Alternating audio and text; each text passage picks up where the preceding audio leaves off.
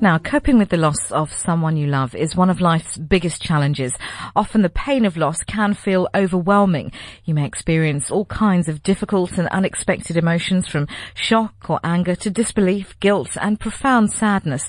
The pain of grief can also disrupt your physical health, making it difficult to sleep, eat or even think straight. And these are, of course, normal reactions to significant loss. But while there's no right or wrong way to grieve, there are healthy ways to cope with the pain that in time can ease your sadness and help you to come to terms with your loss, find new meaning and move on with your life.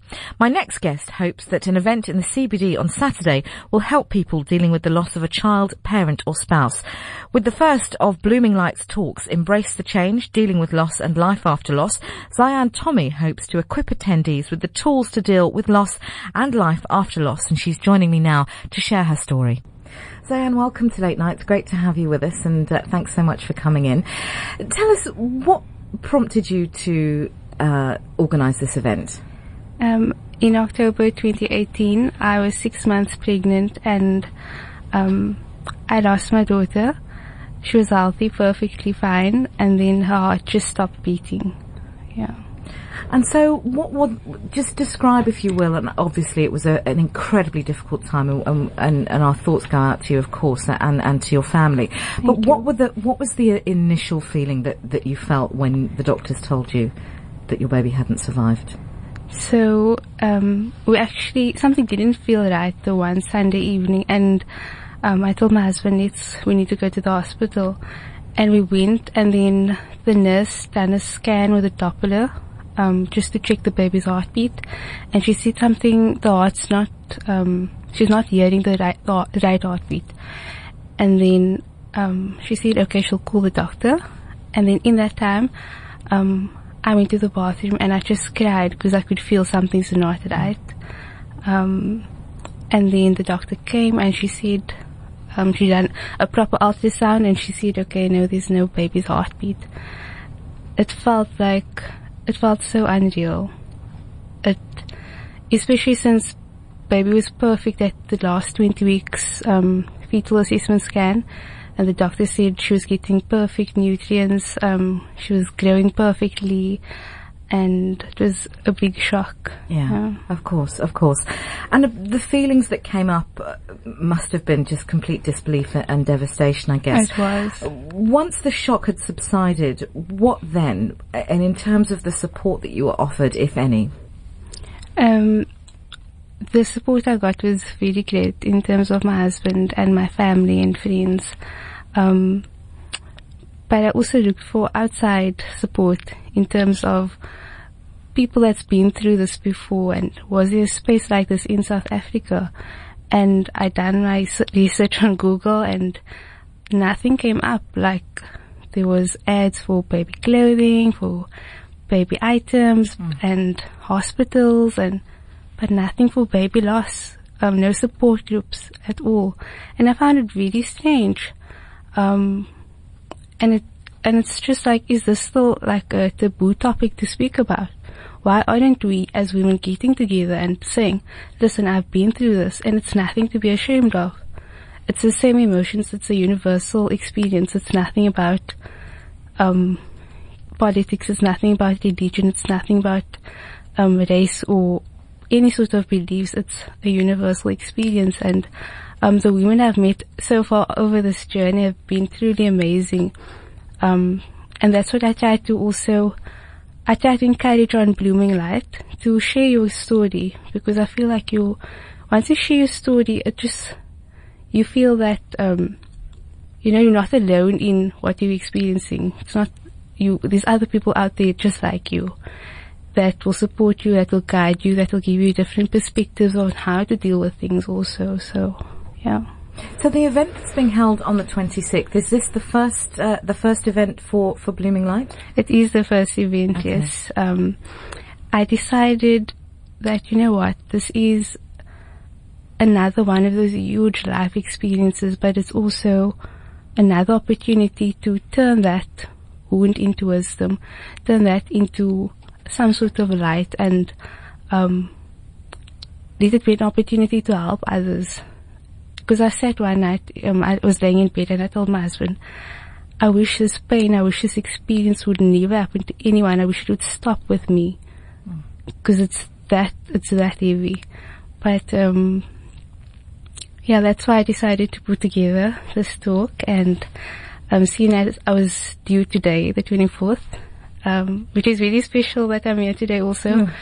Yeah, I decided to have the talk on Saturday because I thought everyone will be available also on the Saturday to come. Has this been a tough day for you? Not as much. I thought it would be. I really thought it would be, but I think I was more distracted by work and things. Yesterday this past week has been very emotional for me. The past month, I was like, I can't wait for January to be over. Not because, like everyone says, January is so long, such a long year, but more because January was that month that I could have been holding my baby right now. Yeah. Yeah. And I guess the other difficulty is that once the celebration of finding out that you are pregnant, and then all the stuff that goes into getting ready for a new baby, the painting a nursery perhaps, and buying toys and baby grows and all that sort of thing.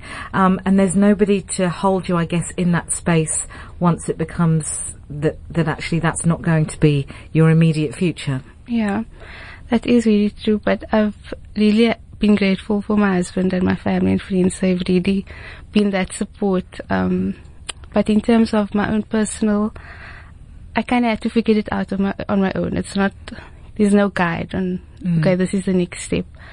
Can I ask, had you experienced loss? I mean, certainly, of course, not to this scale, but had you experienced loss before, and how did this differ, and how did how you dealt with it this time differ perhaps from a family member or a friend in the past?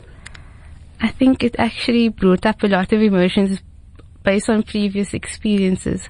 But I suppose now that I'm older, I see things differently, and you've been through a bit of life, and you see that you can deal with things in a better way and turn what you've experienced into something positive for others. And that's why I try to share my story on Facebook. Someone told me once that, you shouldn't share your stories on social media because you're opening up an old wound. And in that moment I agreed, but I thought about it and I was like, you know what, my experience is not an old wound. My daughter is not an old wound. And I will honor and end my experience through sharing it, because I never know who that might help. And another lady also came to me a few weeks after the funeral, and she said she's also been through this experience, and for the first time in 28 years she had closure.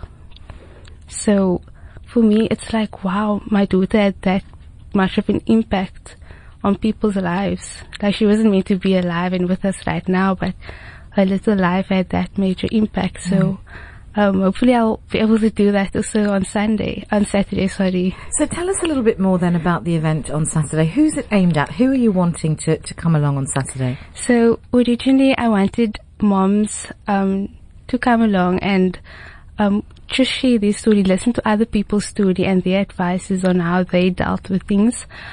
And then I thought, you know what, what's the three biggest losses in life? I feel like it's a child, it's a spouse and a parent, besides your other family and friends, but those are like really main points and people that are like great losses.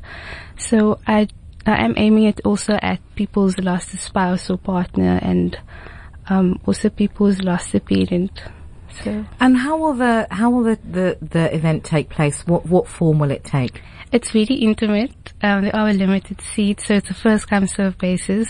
I wanted to start this event as intimate as possible because it is an intimate topic. It is very hearty. So we'll see from here where it goes.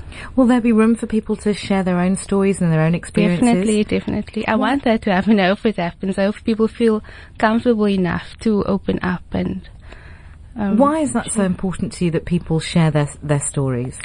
It's important because their story matters. Everyone's story matters. That's what I believe. And I find it so beautiful when I listen to people's stories and they light up, whether it's bad experiences they've been through, but that's made them who they are. That's made them think and be the way they are. and there's no judgment on that. There shouldn't be, because we are based off what we experienced and the choices we've made. Yeah. So by sharing your story, you also, from another person's perspective, they can give you a different angle. Like, maybe, have you seen it like this? Have you seen it, you should maybe try this. Just giving different advices, yeah. I guess also the feeling around grief and loss is that one can, very much feel like one is experiencing that pain in isolation, and it can feel, I guess, can feel as if really lonely. nobody else has felt that pain. That's very true. Especially at work also. I was speaking to someone yesterday and they said, you must allow yourself to grieve, don't hold it in and things. I said, no, I do. I need to allow it. Otherwise, it's not going to serve me any good by holding it in. And so, I said to her that the only thing I find difficult is being at work, and when I have those trigger moments, it's like, I just have to carry on because that's what you have to do. And there are times where I have to take my moments and excuse myself, but, yeah. What are the most difficult times for you? At work? I think, because I work at an NGO, humanitarian NGO, you often see pictures of babies and mothers and orphans also, so it's a big trigger for me also. Yeah, of course. Have you found when we speak about grief, they talk about going through the various stages of grief, and I'm sure that in your Googling you would have come across those, I think it's 7 or 8 stages of grief.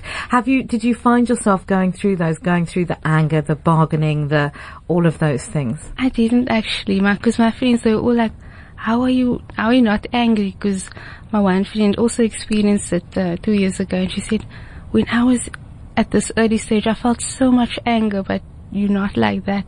And I suppose it's also because I'm a faith-based person, so there are a lot of sayings that gives comfort. So that, and alongside with my husband and family and friends being that great support. You've never felt angry with God or Allah or the God of your understanding? No, I haven't felt angry, not at all. Sure. Yeah.